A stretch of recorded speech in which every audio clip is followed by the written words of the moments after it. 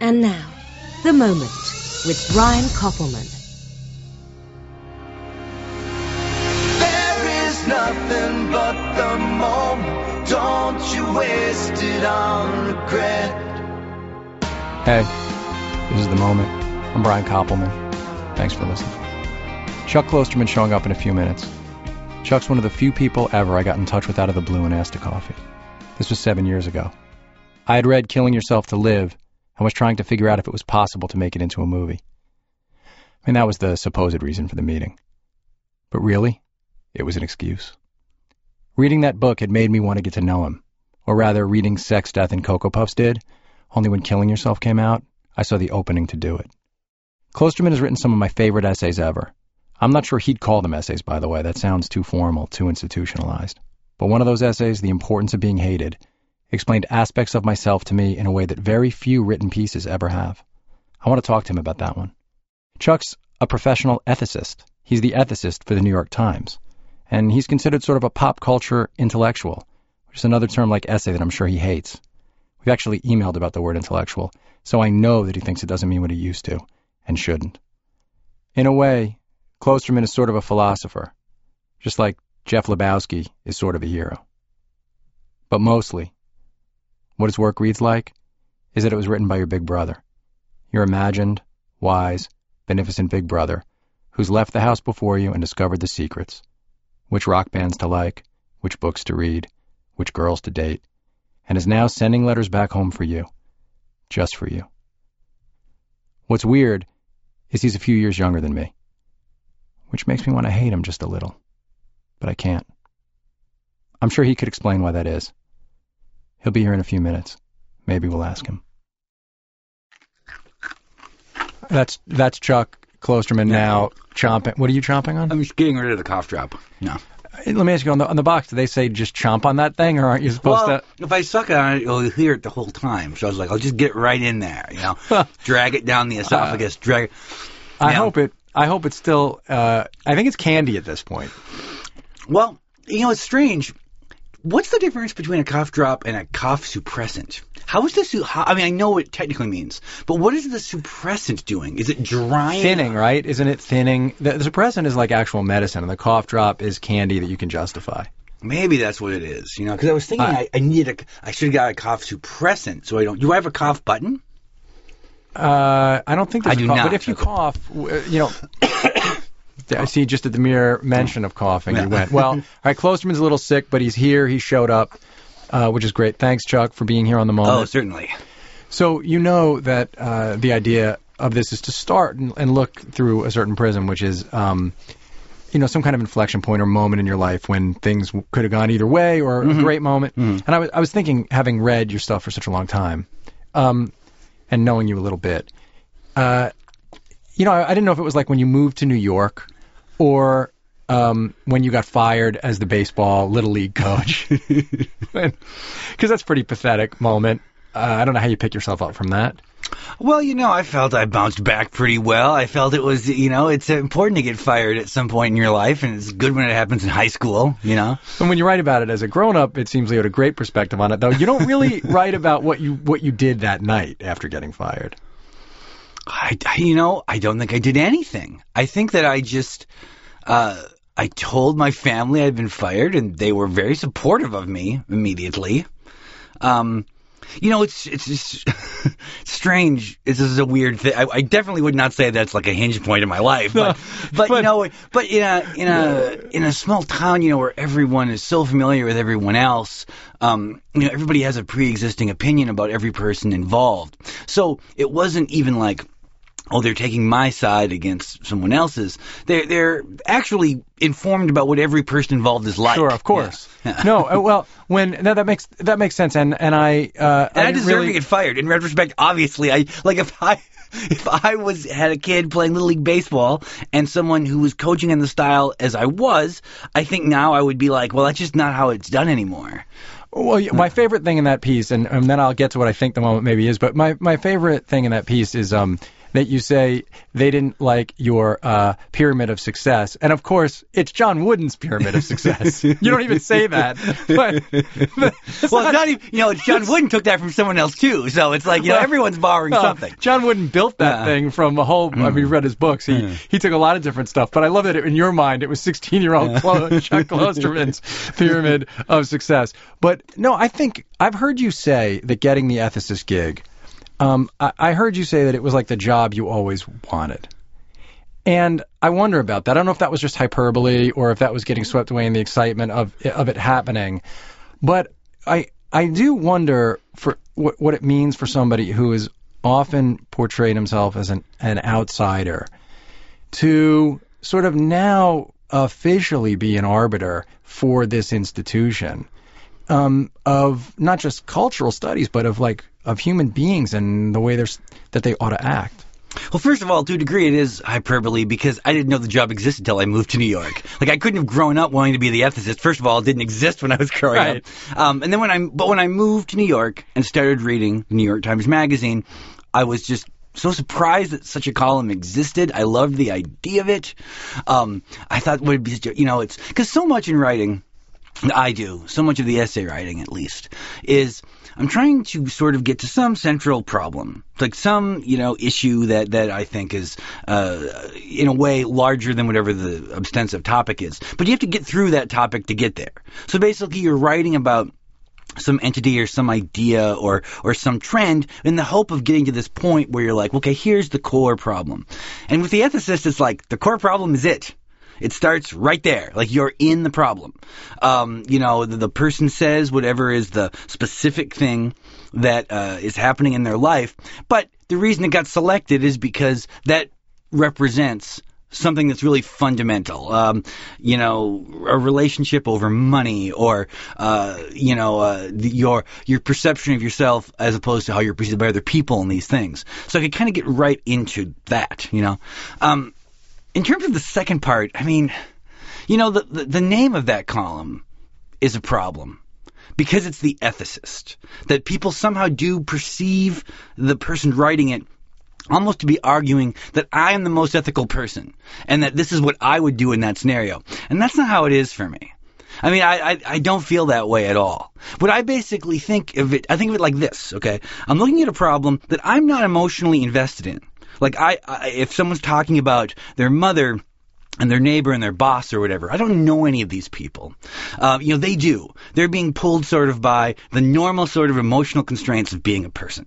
That they have these things that are clouding the issue because they have feelings. Well, I don't have that. I'm separate from this. So I just kind of look at it and I say, like, well, okay, using sort of an ethical framework that is kind of a combination of just society's pre-existing view of how the world should work and my own kind of view of what's right and wrong, I would say, well, this would be this would be the most ethical, most rational way to work through this.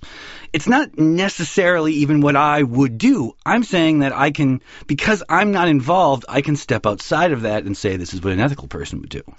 Well, yeah, so it's almost like if objectivism didn't mean something else, you could call it the objectivist for you, or the rationalist. But I think in a way, and this gets to the heart of something, I think, that I've picked up in your work, which is, even when you answer the question, first you're answering it sort of about the mechanics of the job, why it's a great job, because it doesn't present these other challenges, which are things that you seem to have loved in your work, which was going a long way to try to find the core of an issue and how it related to you and your point of view on it.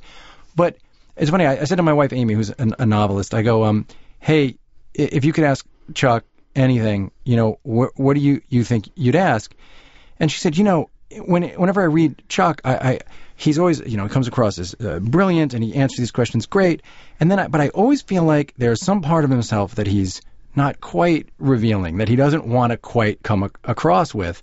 And then I said, that's so strange, because the first thing that I wrote down on my notes before I even made questions for you was that you give a bunch of yourself away in your books, but I always feel like there's a part that's still hiding a little bit. Yes, that would be true. I mean, because I think I guess I'm not super interested in being completely understood the way I think a lot of people who are memoirists are. That's not a motivating factor for me.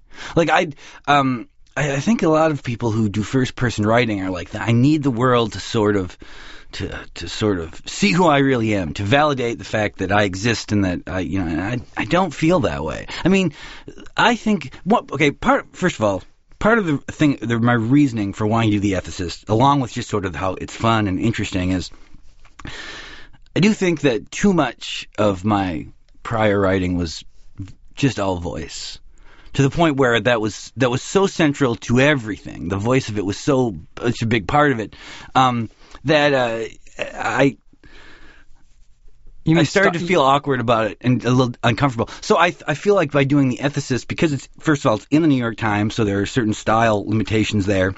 There are all these space limitations, and I'm not really writing. The person should not be, as like hearing my voice as clearly as they would in a book I write or something. So I thought that would sort of put demands on me that would make me a little better at writing, just trying to get better at the actual act of like putting sentences together, being effective and efficient in a short amount of space, being clear, writing.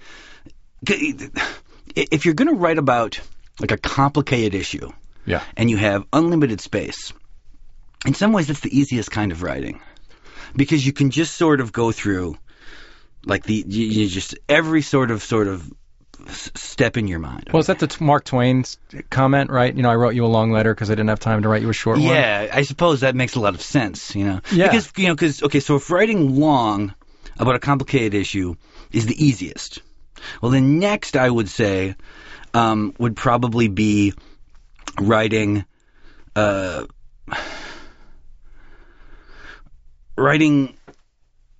long about something that's simple. Actually, that takes a little more work, because you have to sort of make people enjoy the process that they're reading something pretty straightforward over a long period of time. You've got to go on a lot of tangents and sort of. But it's really like writing about complicated things in a small space is the hardest, Complicated moral, ethical question, and you have a half a page to solve it. And I don't even have the choice of the space. Like, like I am told on Friday, the question has to be between about 90 and 110 words. And then the answer sometimes is 450 words, or sometimes it's 700 words, or sometimes we have 1,100 words and we can use two questions. So they kind of give that obstruction, like this is the space. I wanted to have a question coming up. I've got a lot of Woody Allen questions, as one might expect. The idea of, can you still feel comfortable to appreciate his films if you suspect that that he's guilty of these allegations, or conversely, is it reasonable to boycott his films even though nothing's been proven? And I wanted to answer this, but I only had 450 words, and I tried, and I could not do it. So I said, I'll just have to do this some other time. Well, you could also do that for Grantland in a different way. Yeah, I could. Then you could explore that question and that's sort of stealing from one source to use somewhere else. Not ethical. Yeah. Well, that's the other thing about this job. It's really crazy how now everything I do, I realize, is viewed with a different standard. Well, it would have to be. Yeah. But I mean, let me just circle back for a second, because you answered the question about holding something back with sort of a yes, that's true, and that it was never that important to you, which is odd in a way for somebody who's written thousands and thousands and thousands of words about what he thinks of himself. Yeah. I mean, what do you think it is that I guess stops you from being interested in going even deeper inside? Because it seems to me like you'll start with something that's on the outside. You'll process it through this filter. You'll then go back very often in your later pieces. You'll go back to sort of prove to yourself that, hey, I don't know that much. This is just kind of what I feel. And then you'll leave it almost as though, even though you're very comfortable as an arbiter, being the arbiter in some ways has become less interesting, and being the arbiter of yourself. Yeah, that's a hard question. I mean, it's not even a way. It's not even a question. It's like it's kind of a. Well, no, but it's sort of like having. Have you noticed a shift in your work in a way? I'm certainly less confident in my view of the world and of myself than I was when I was younger. You know, and it's strange. I mean, when you're younger, it is a very obvious thing. But when you're young, of course, you think that as you age, you know, you don't know what your life will be like, but you assume that you will understand the world better and that you will have more clarity about how you feel about things. And the opposite, obviously, is what happens. I think almost everyone realizes that. I think that sometimes, you know, the main reason I write in the first person or about my own life is because it is the most effective way to get into whatever I want to write about. That, like, I can, you know, if I talk about an experience that I have had, and if I feel like that experience is not super specific to that scenario, but sort of like kind of a general way how I view something, I just feel like it's faster, it's more efficient in a way.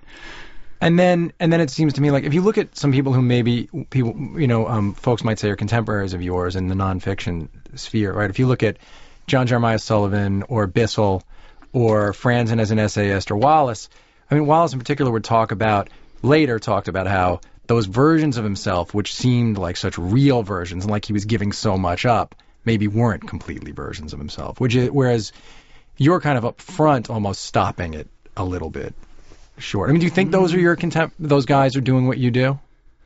I think that those are better versions of what I do, sort of. I mean, it does. I don't.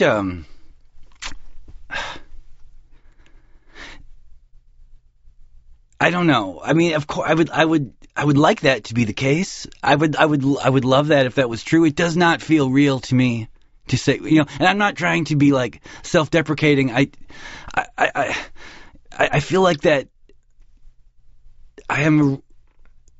You know, everyone has strengths and weaknesses, and I think one strength that I might have is that I can look at myself pretty objectively, and I think I can objectively say that my work is less literary than the people you've mentioned.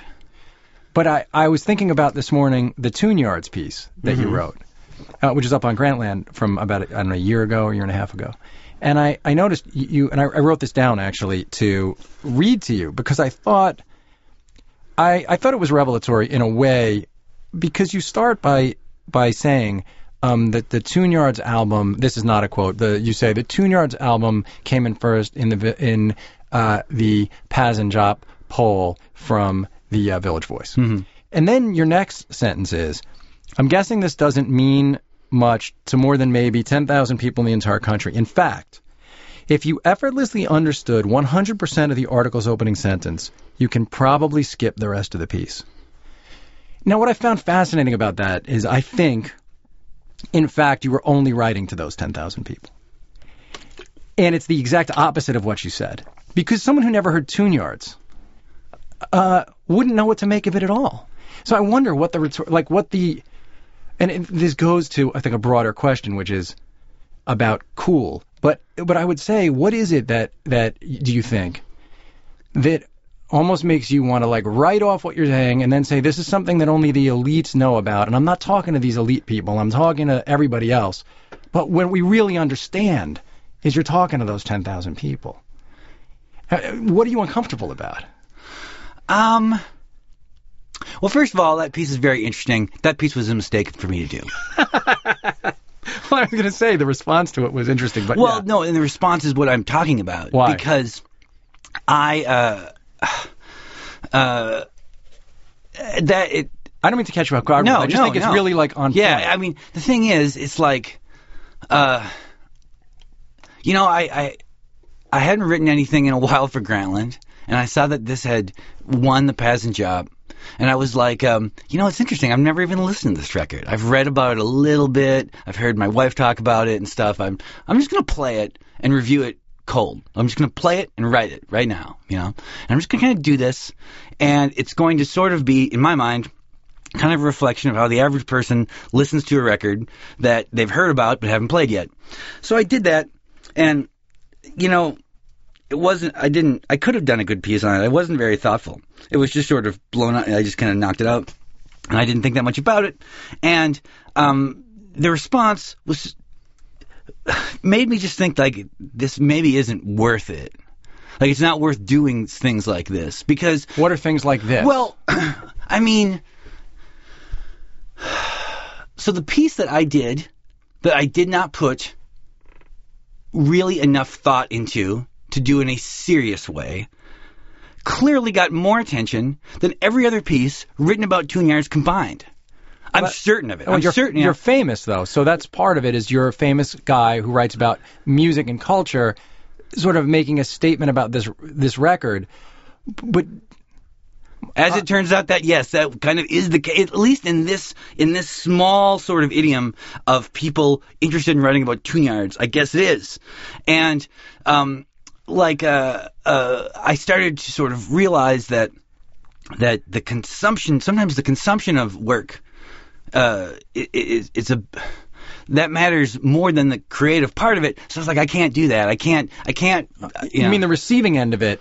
The fact that your work is going to get received colors the creation of it to you after the fact.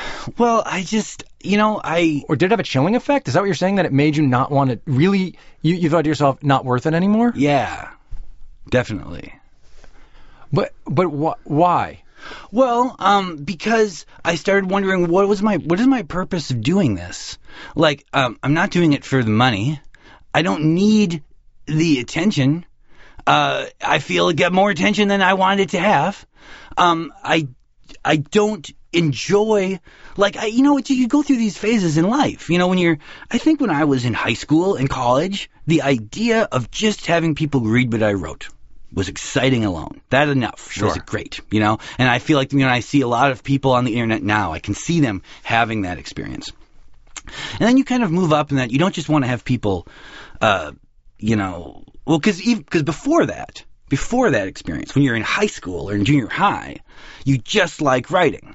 Like, I just liked writing when I was an 8th grader. I didn't, if somebody else read it, that was interesting, but it was just a fun thing to do. And then it became fun to have people read that and see what that can do. And then it kind of became interesting that I could make a living on it. And then all of a sudden it was like, not only can I make a living on it, it's like I'm rich now, and like I have this whole different life, And then it gets to be like, well, but that's not satisfying. It's just not satisfying. Now I need to be a better writer, for other writers somehow, or I want, the people you had mentioned before. You start thinking to yourself, it's like, I want to be like that. And then you move again to, it's like, well, I just sort of want to enjoy the process of writing, and the experience of that review was not, there was no fun part to it. Well, maybe we found a moment that's a different moment, actually, which is that, because it seems like what you're saying is that really did, I'm not sure that that's exactly the takeaway you ought to have. It's not the healthiest takeaway. Yeah. But I can't dictate how I feel about things. That's the other thing. You talk about being nervous about writing about yourself too deeply or too intimately. I realize I cannot control how I think or how I feel. I think many people do not admit that about themselves. Sometimes they will admit that they can't control how they feel, but they can control how they think. I have realized that people cannot control either of those things. But you can progress in the face of that stuff if you want to. Right. Yeah. You can move on. You can press through. You can press through despite it. You could say to yourself, I'm going to do this, and it's going to cost me something, but I'm going to do it. Well, okay, if you felt there was enough of a reward to do it. Using your example, using this Tune Yards example, what was the reward from it? The reward from it is, I guess, that more people know who Tune Yards is now. Like, in a way, I probably did help her career to a degree. What's funny is you didn't rip her record. You didn't rip her record. No, I liked it. I thought it was pretty good. But it just, Well, people misunderstood it because when you say you wrote it fast, because I think the reason people misunderstood it is because of the cop rock thing. Because which you mentioned cop rock in it as though during its time, cop rock was saluted and then remembered as horrible, when in truth it's always been a punchline. It was canceled after like 3 episodes. No, because you had these signifiers, and you're pretty aware of like the effect of like using some kind of a mimetic device. The result of that is people latch on to those. Well, things. then I misused the word androgynous. And that was a big part of it, and that's a big mistake to make now, and I felt bad about that. But what I'm also interested in is, and just going back to it, is in the way that you, it makes sense to me that you've grown. Everything you said about your artistic progression makes total sense to me. I'm sure it's what every great or many great artists have experienced, right? The joy of starting and realizing I have whether it's a gift or like a love for this, so I want to pursue it. And then you get good and you get certain feedback and you get off on the feedback, but then you realize, oh, I actually want to be good again, and you chase that. That all makes sense. But there is something that I think also has happened, it seems, just as a reader, which is you found yourself, I think, in a unique position. And not even Lester, that's why it's unique, because not even like Lester Bangs was really in this spot, and James Wolcott certainly wasn't in this spot, which is you were at the epicenter of cool a bunch of different times, and sort of decidedly uncomfortable with the notion of being cool and of what's assumed to be cool. How do you figure?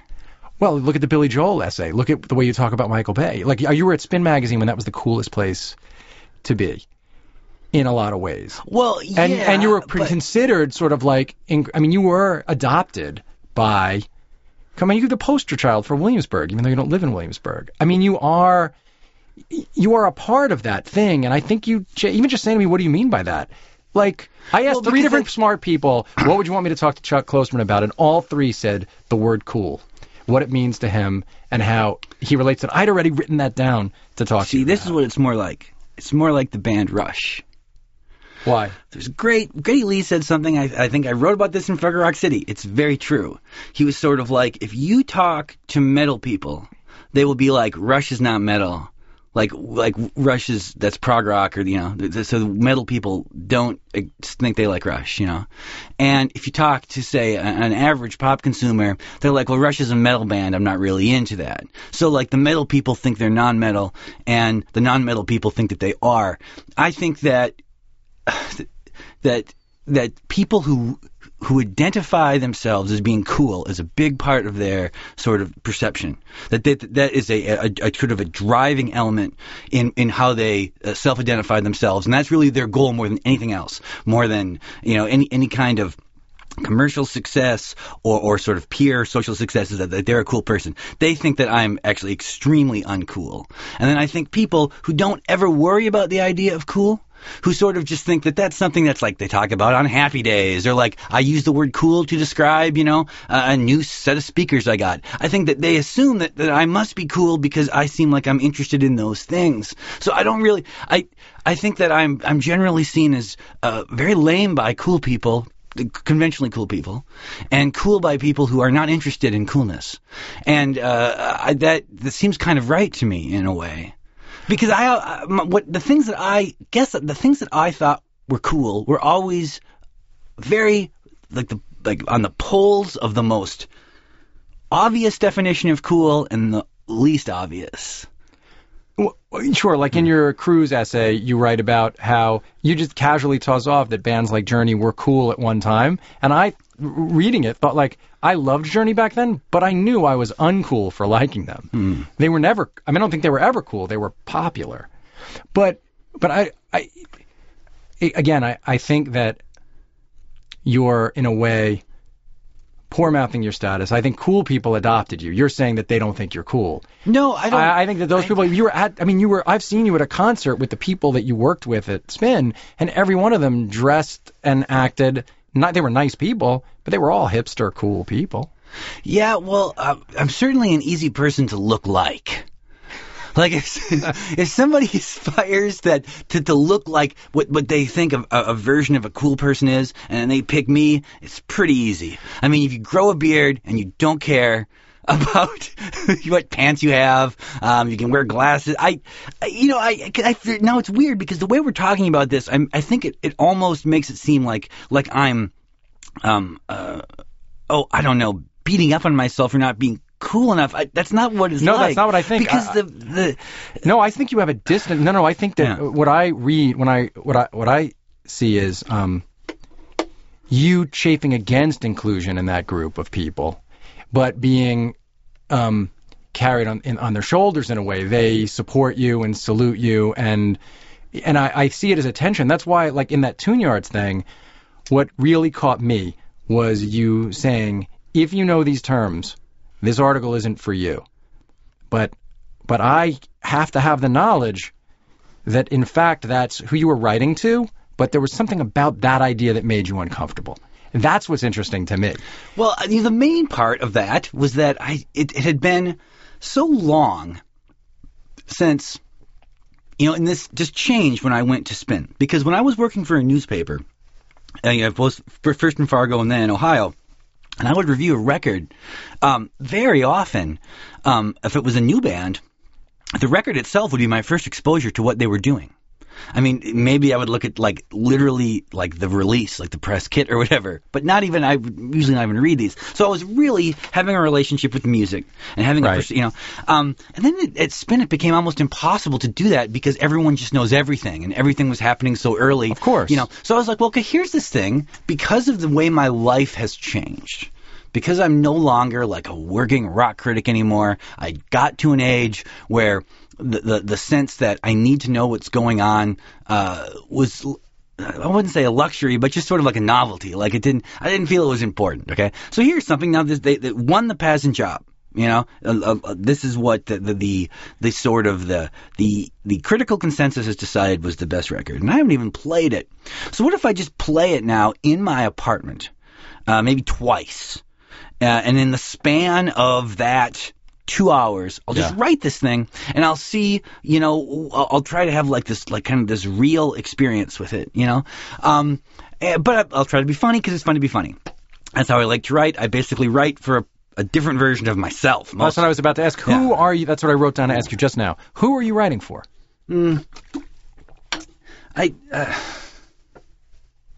It's impossible to try to write for a specific kind of person who isn't yourself. I think that there are certain things that readers are perversely sophisticated about. They can easily tell when someone is trying to be controversial on purpose. They can really sense that. And they can also really sense when someone is trying to write to them as if they are a demographic, almost like as if they are like an advertising group or whatever. So and I think I was very young. I was in my early 20s when I realized this. So I just kind of write for like a version of myself maybe last year. Like, I think when I wrote Fargo Rock City when I was 27, I think, 27 or 28. That book was really written for a 26-year-old me. Because you'd learned something in the interim. Well, no, it's just that, like, okay, you can't learn information that you already have. In other words, I can't write a book and as I'm typing, learn something about what I'm writing about. It's things that what I'm kind of doing is like my mind or anyone's mind, it's almost, I always use this analogy. It's almost like a ball of twine. And all the ideas are all kind of wrapped up. And then writing is straightening it out. So when I'm writing something, I'm not going to write a sentence that's going to be surprising to me. Like, I cannot surprise myself with something. That never happens to you? How can it happen? It always happens. How? I think it always happens. I think that, maybe because I'm writing fiction a lot of the time, right? I'm writing dialogue. But I will know basically what I'm going to write a scene about, sort of. But a character will say something. Now, I'm not someone who believes a character. It's me. It's my subconscious, right? Mm-hmm. But a line will show up, and sometimes it's really sort of knowledge that I didn't... Like, I remember I was writing A Solitary Man, and Michael Douglas, the character was named Ben, had this Theodore Roosevelt quote at his command that I swear I didn't know that I knew. But you did. Well, but I didn't know I did. You weren't conscious of it. So I'm saying you may... Yes, it's swirling around your subconscious. But that's what it is. It's bringing... No? Okay. Well, here's the same thing. Okay. So this quote was in your subconscious. Okay. Let's say someone else had written that, and you had read it. It wouldn't be like you were learning it. It would be like, oh yeah, that seems familiar to me. Something about this is real true, and that would can hit you. happen. Yeah, it would. Yeah, but it was the information was actually there. I mean, it's a really kind of this is a very kind of hazy thing we're discussing right now. It's like what people know and what they don't know. But I always think that but for people who like writers, it's fascinating. So don't be like keep going. That it just it always feels to me like I am writing toward or for the version of myself that learned that information, and I'm and then that's the kind of the person I'm writing for. Not right. So someone who's had kind of your life experiences, you're someone who's gotten to the same place in life that no, really just it's because for me, everyone is different. So I don't want to talk about this like this is like the hot way you do it, like this is the way you should write or whatever. But you're a great writer, so it's useful to talk about it. I just think that you write something that you would enjoy reading, like you're writing the book that does not exist that you wish you could read. And then you hope that almost coincidentally other people feel the same way. Sure. Well, that's like goes back to Emerson. It said that like the thing that's inside you that you should say, if you say it truly, will strike a chord in others who were thinking the same thing. Well, I always wonder about this. It's sort of like, okay, let's say a child was left on a desert island by themselves. Okay, like we took a 5-year-old kid and we dropped him on an island by himself with no other people. Yeah. Left food there and stuff so he could survive. As an adult, he builds a windmill. Okay, does that make him a genius? Did he invent the windmill? Yes. He did. Yeah. So it's the same as the man who built the windmill, or is it what that one? Because this will happen. Or is it the collective unconscious? I'm always like interested when I write. I'll write a book or something, and it will be compared to people who I am unfamiliar with entirely, and then I will go back and I will read them sometimes, just to see. And most of the time it doesn't match up that closely, but sometimes it kind of does. So then I wonder, like, well, did that sort of exist in the culture, this knowledge, and that I just absorbed it through all these kind of second and third hand means, and then kind of rewrote it in a modern way, and actually that without any knowledge, without any intent, I have sort of plagiarized a pre-existing idea? Or did I come up with the idea in the same way, in the same manner, so it's just the only thing that is different is the amount of time that has passed? Or like, things like, like the desert of the real and things like that. There's lots of ideas like that in some of my books that I really was not familiar with that work when I was doing it, and now, of course, it seems sort of connected. So was I sort of, was I like, was the Matrix ripping off ideas? I was watching The Matrix and actually getting the ideas in a way that allowed me to sort of then put them in the kind of language that almost seems like philosophy again. Yeah. Well, yeah. Do you consider yourself a philosopher in some way? Like, how do you characterize what it is that you do? I always sort of think that I'm mostly a journalist, but I don't do much journalism anymore. It's really rare that I do. That what I consider journalism. I think that mostly what I do now is more media, and I think that there's been a real sort of chasm between the ideas of journalists and sort of media people, and I feel like now I'm almost closer to a media person. Because you're on television and on podcasts, or because what you're writing, because you're now writing from the perch of a well-known person, and so that's different. Well, mostly just because to me journalism is fundamentally grounded in reporting, and I don't do that much reporting anymore. I did that Brown story last year. That was journalism. Did a piece on Royce White. That was journalism. But a lot of the times it's not, for like I Wear the Black Hat. I didn't do any interviews for that book. I was reading other, things. So it's like, I guess it was almost what were you reading that informed that book? Well, which if the audience hasn't read that book, I'm not going to, I'm not obviously here pimping your stuff, but I think it's a great book, and I think it's a really important book. because it talks about our ideas of good and evil, but it really talks about the way in which, without even realizing it, we classify these things and we judge them. It didn't work out the way I wanted it to, though. Why? I got to say that. Why? Well, I guess I had an idea for what the book was going to be like, and I thought that it would be very comprehensive. I thought that it would be very divorced from the idea of me as a character in the book itself. I had made a decision going in. I was not going to use any swear words in it, and I was not going to use any footnotes. And I had all these sort of obstructions. And then it ended up being like all my books, kind of. It ended up like, you start the book looking out your window at the way people are dressed. Yeah. I mean, it's right, but that wasn't the first thing I wrote.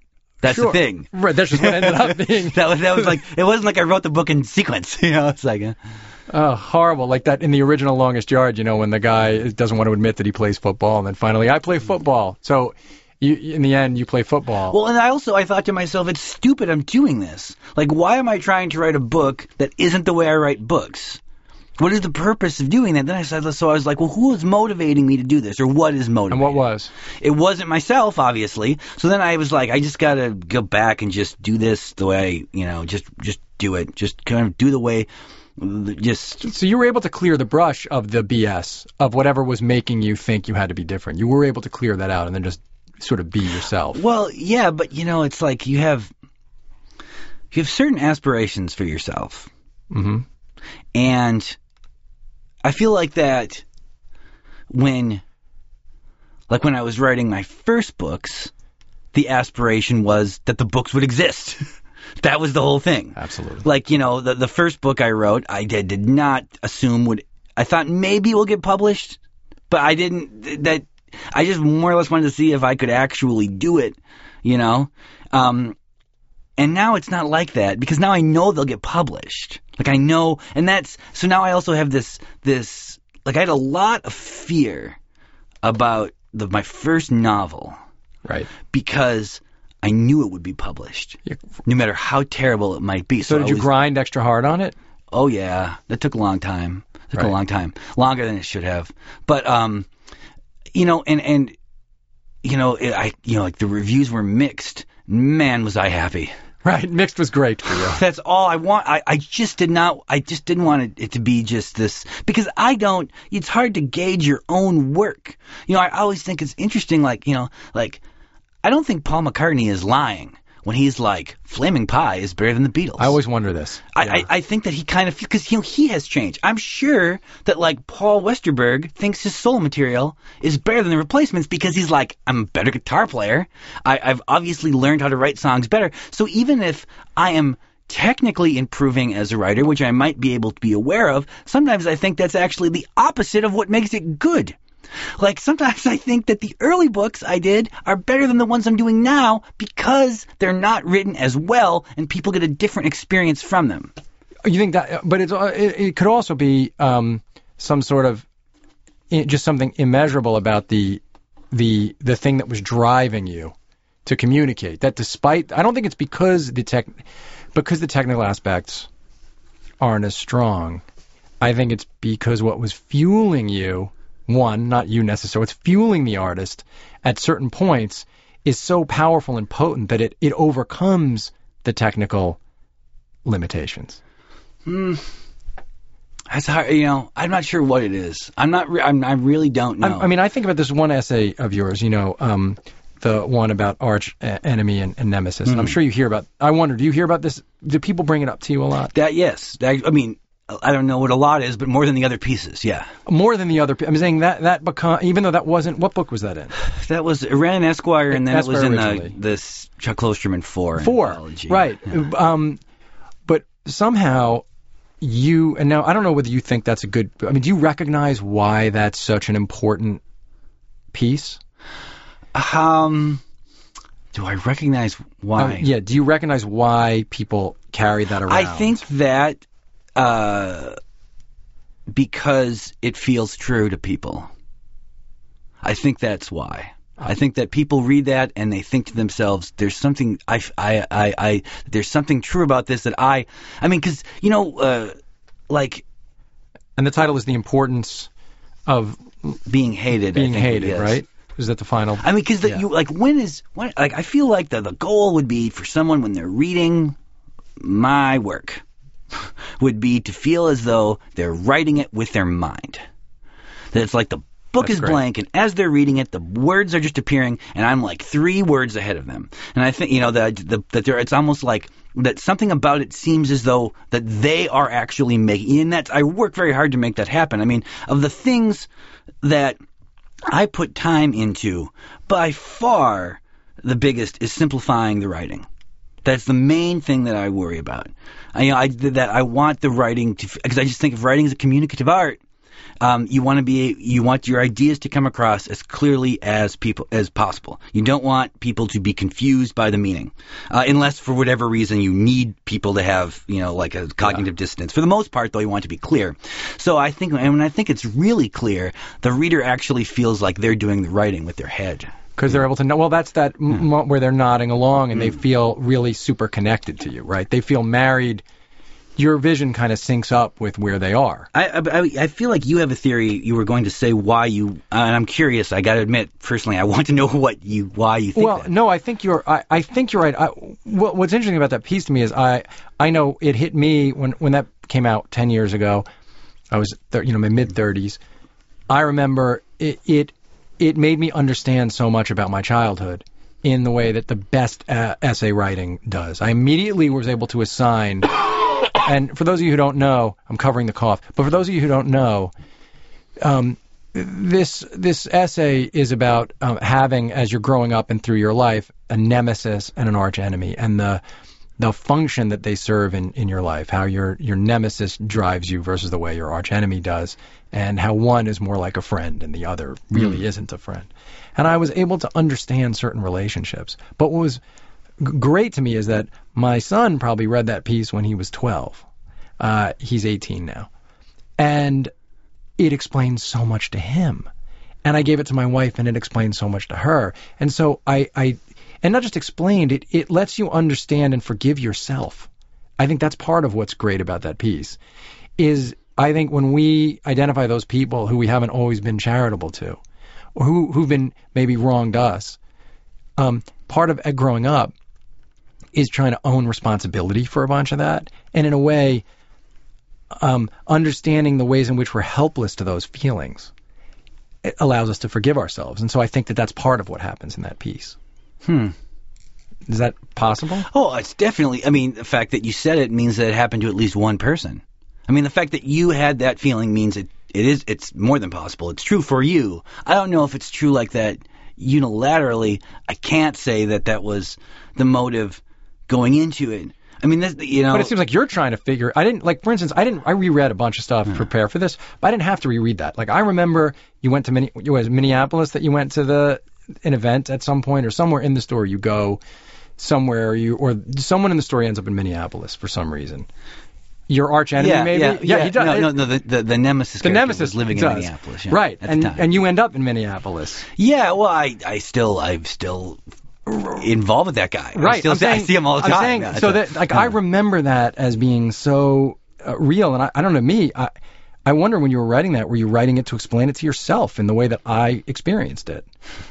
Boy, I don't know if I was.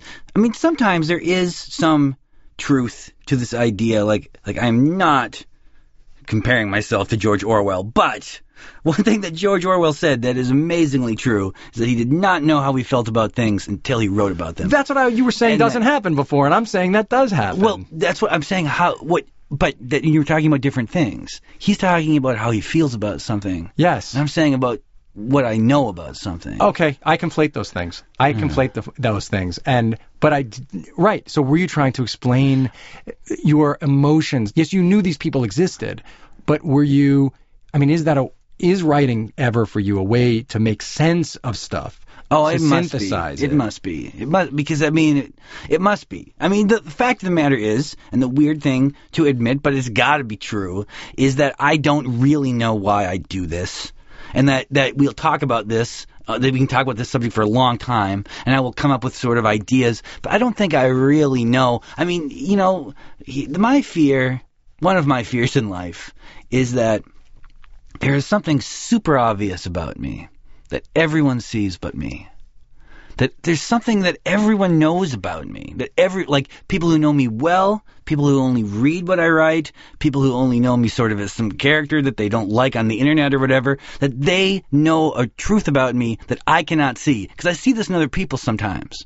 I see other people who do not understand or do not recognize the sort of the fundamental thing about their identity or about their character. So I'm so worried about this all the time, because it could be something good or it could be something terrible. You know, it could be a good thing. It could be like some people do not realize the great thing about themselves, and that you know. But more often than not, it's not that. It's almost neutral. It's like to you, life is like that game of cards in the basement in Inglourious Bastards, in the basement bar where you have a card on your forehead and everyone else can see it. Now it might be the ace of spades, but it might be the deuce of clubs, and you're saying you don't know. Well, I think that not only do I think it's possible, I feel like it must be true, because I'm so often confused by things about myself that I'm not confused about in any other circumstance with any other person. What kind of thing? Well, I feel like that this was more when I was at Spin, but also I guess I did this for Esquire, a little bit for GQ too, that you would do celebrity profiles.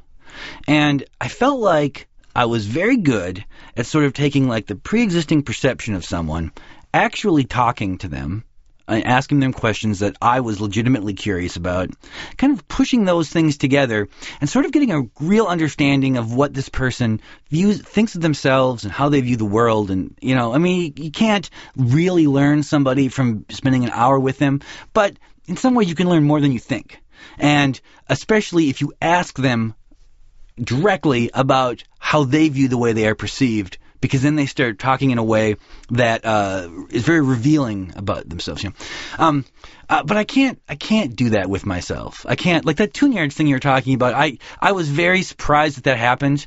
And now looking back on it, I wonder, like, I should have obviously realized these things, but maybe I didn't.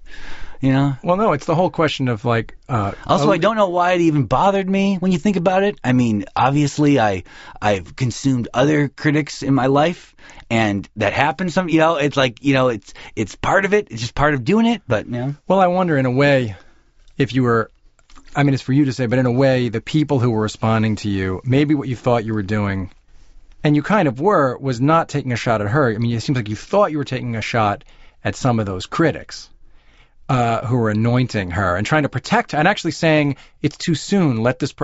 No, I mean what I was really talking about was, and this is actually still true, is I was talking about the false reality created by media, and that there is that what the idea of sort of what her where she kind of occupies, what place she occupies in the culture. It does not matter if there's a consensus about it. That is an unreal construction. And if at any point, it proves to be false, everyone will just kind of say like, "Ha that happened." Can you believe we thought this? And I think that's just a kind of a sad reality about the way the world works. Yeah, I mean, I remember when that album came out, because the Sound Opinion guys were all over it very early, that the Sound Opinion, Dear Goddess and Cot, and I got the record, and I listened to it like 8 times in a row over a week walking around the city, and where I came out was, boy, she's terrific, and it doesn't move me. So I understood, I thought, wow, she's a great artist. I could understand what people loved about what she did, like rhythmically, melodically. I think she's the real deal, but it just didn't hit me. When I read your thing, I understood it through the sort of prism. All right, I just have a couple more things I want to ask you about, and then I'll let you go to your sickbed and recover. And this connects to it, which is, to me, your approach as a critic was always sort of like, and this is one of the things I think is really generous about what you do, and maybe the short space of that article didn't let you get to, but it seems to me like you always start by trying to understand what the artist is trying to get to. And then you kind of render some sort of aesthetic judgment.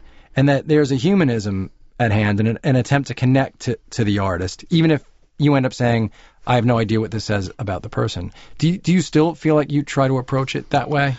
Well, I think there was a time in my life where, say, I would review a Dave Matthews concert, and it would be very easy to make a lot of jokes about Dave Matthews, and right. and to a degree also his audience, and sort of about the whole aesthetic he was going after, And part of when you do something like that, part of what you think is that, well, he doesn't care, it's like he's rich, But then in truth, I think in many ways he's the only one who cares.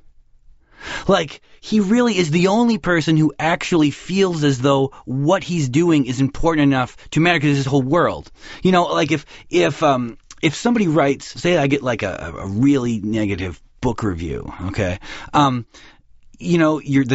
gut reaction is to think like, oh my God, it's going to make other people think this book is bad. Although that doesn't really happen. People read the review and they're objective. They're kind of outside of that. They'll be like, well, I'll have to see for myself. But for the actual person who does it, it matters differently. And I think that I'm more aware of that now. Like life has taught me to be more aware of that. That when I am writing about someone, the only person really invested in the description is the person and myself, because we're the only people who are really involved. So, I mean, is that humanist? I guess in some ways it should just be common sense, but it's common sense no one seems to have. Well, because you still hear that all the time. I see people all the time working from the perception that I don't know. It's a big critical theory is you, the artist, have actually no stake in the review. That the review is not for you. I've had many discussions with critics who say that. That criticism is for other people, and your job is to keep creating art. Oh, I know. That would be a great way to and I think that would, maybe that's how I would feel if I was a guitar player. But, I grew up reading, I was interested in, like, what the second Poison record, how it got reviewed by Rolling Stone. Like, I was always interested in that. I was interested in what movies that Spin was writing about in the 90s, and I would want to see those movies, and I was interested in criticism. I became a critic. I did all those things. So then it's really weird for me for someone to say, like, well, don't read your reviews. It's like I've read reviews about bands I don't care about, but now I'm supposed to not read reviews. So of course I do. I have realized that I don't like. I am interested in what the reviews say. I'm interested in it. I often disagree with it. Especially the positive ones at times. I definitely disagree with why they think something is good. It's not my intention. They missed your intention. Well, if they missed it, it's because it was my fault. Okay, just a couple more things and we're done. One, because these are things a quote of yours that I found fascinating, which was, I have an extremely loyal fan base, which gives me freedom like the Grateful Dead. Mm-hmm. And I know what you mean to say there, which it gives you the artistic freedom, but do you ever worry about that can have the capacity to reduce artistic ambition as easily as it can stoke it? It could, but I'm just not like that. I mean, like, you value them too much. No, what I'm saying is I'm not like, I don't think I would ever. What I meant when I said that is that's to me a positive thing. Like, I think I could write a really weird novel, and enough people would buy it that the publishers would say it validates doing this. I mean, because there's this. Yeah, your audience will hang with you. I mean, like in the way I'm a Dylan and REM fan, I will buy every Bob Dylan album, and if REM ever got back together, I'd be at the first show. So, and your fans, I mean, I buy all your books. I buy every one of your books. So I get that, but I just wonder if there's a flip side to it. Well, it could. I mean, and it could be something that I'm not aware of. That could happen. I mean, I never, like, I don't know what I'm supposed to be doing. Like, I don't know what I don't know what direction my career is, like I'm not sure what I'm supposed to be doing. Yeah. So I don't know how I could be, like, lazy about being confused. I never see laziness in your writing. You're not a lazy writer. I mean, you may see spots. I don't see it. I just think an interesting position to be in, to be aware that you have this fan base and these people who are engaging with you when you're not in the room, and then how you to me the challenge would be how to not keep an awareness of that when you're creating. Yeah, I guess that's true. I mean, I know that people have been really want us to do a sequel to Rounders, our first movie, and I know the way people have engaged with that film, and from Simmons on down, and I mean, it's going to be, if we ever do it, it'll be almost impossible to get all that out of our heads and just write it. Yeah, that would be hard. You try really hard to, but it's really challenging. And I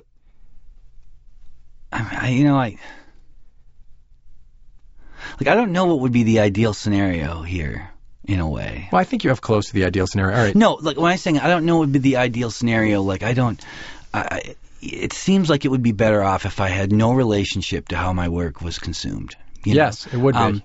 And yet, that would really contradict what I am like as a person, who's incredibly aware of things like that and aware of the culture itself. And if my books have a role in the culture, how would I not know that? Oh, I know what the thing is that you don't know about yourself, which is that you're cool. No, I mean, that's the thing that I said it before and a half hour ago and you blanched. You reject it. You kind of don't even want to consider that that's a possibility because I think that word is so loaded or freighted for you. Well, I mean, everybody likes to be cool, I guess. I mean, of course, if I had to choose between people thinking if I was cool or uncool, I would prefer the former. But, it's hard. It's like, in a way, here's what drives me crazy. It's like, okay, like doing this podcast. Yes. The way the internet operates now, it's sort of like, in order to have, I like to be able to write as a living. In order to write as a living, you have to sell books, and you have to, there's there's a division in my mind between writing and publishing, and yet of course there's a practical connection that I need to write things and have them succeed or whatever, and then I can keep doing it. In many ways, it would be to my advantage to never appear in public in any other way. To never talk about this stuff at all. To never talk about it, to not have people... I definitely think it detracted from, my work that people started hearing my voice. I think it was better off when they didn't know what my voice was. That really happened to me with Stephen King. When I first really understood his voice, it was really shocking. Because you can't forget that. It. Yeah. And because a lot of my writing is voice heavy, and people didn't know what my voice was like, that meant the voice they were hearing was one they created. Are you asking me to erase the podcast? Because I think that would be a real waste of an hour of our time. It's too late. Last thing, because I'm not going to erase it. Maybe I'll erase that one section in the middle. But I read this other quote. Oh, quickly, my son had a question for you, which is this. From the Nemesis Arch Enemy piece, which is you said that at your nemesis, and I wonder if this has changed now for you, because he had a different which is, you said that at your nemesis wedding, you'd go to the wedding and be happy for him, but you'd hope he'd get divorced. And he felt that maybe really all you'd hope is that you'd marry someone hotter, but you wouldn't really wish for divorce now. That's possible. Because divorce seems a little intense. Yeah, it does. I was trying to be funny. It's like... yeah, but, right? It's strange. It's strange when that, you're lucky if you have something...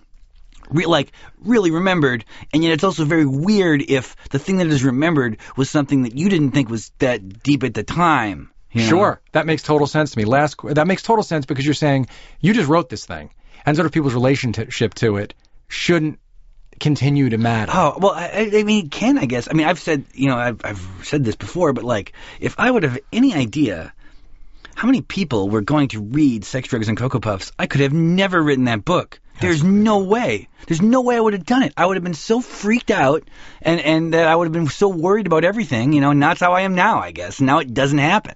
Well, all right, obviously we're going to end on this question, but obviously, when you go through what, for you, the moment is, and maybe weirdly in a dark way, It's the reaction to this Tune Yards piece, which I hope isn't going to stop you from doing music journalism, because you write about music, I think, better than pretty much anybody else writing about it now. And I think it'd be a loss if you stopped writing about it and stopped engaging in that way. But I found this one other quote from an old thing you'd written, and certainly not something that you, I'm sure, agree with now, but it's in that same baseball soccer piece, which has the best title ever, which is Nick Hornby versus George Will. George Will versus Nick Hornby. Which is, you're talking about the guys who played on your team. Do you know what I'm going to say? You wrote, now when I say my guys, I don't mean kids who are actually mine, as I am not father material, or human material, or even sleazestack material. But, I mean, you're a dad now. Yep. Did you ever think that this would be the case? And how have you felt it change the way you think? Well, certainly when I wrote that book, I wasn't father material. I hope I'll be good at being a father. Of course, it changes the way, I feel sort of like I have stayed the same, and yet my life seems totally different now. That's just, that's the thing, it's like when you write something, it doesn't disappear. Like the first page in that book, I get asked about all the time, and it's like, what can I do besides say like, well, it was true when I wrote it. I don't even feel like that person anymore, and yet I predict that that's what I would say later. So what can I do? Yeah, your work lives, and it's not that it just lives on after you're gone. It lives right beside you, and it doesn't evolve. It's in concrete. So it's just that, so the idea of, being totally free as a writer, that has a huge short-term benefit and a really weird long-term detriment. I don't think so. I think ultimately the benefit it may not be a benefit in your mind to you, but it's a benefit to the rest of us. So I hope you'll keep doing it. Oh, I'm sure I will. Thanks for doing this today. I know you're sick, and I know that it probably got a little more intense than you thought it would.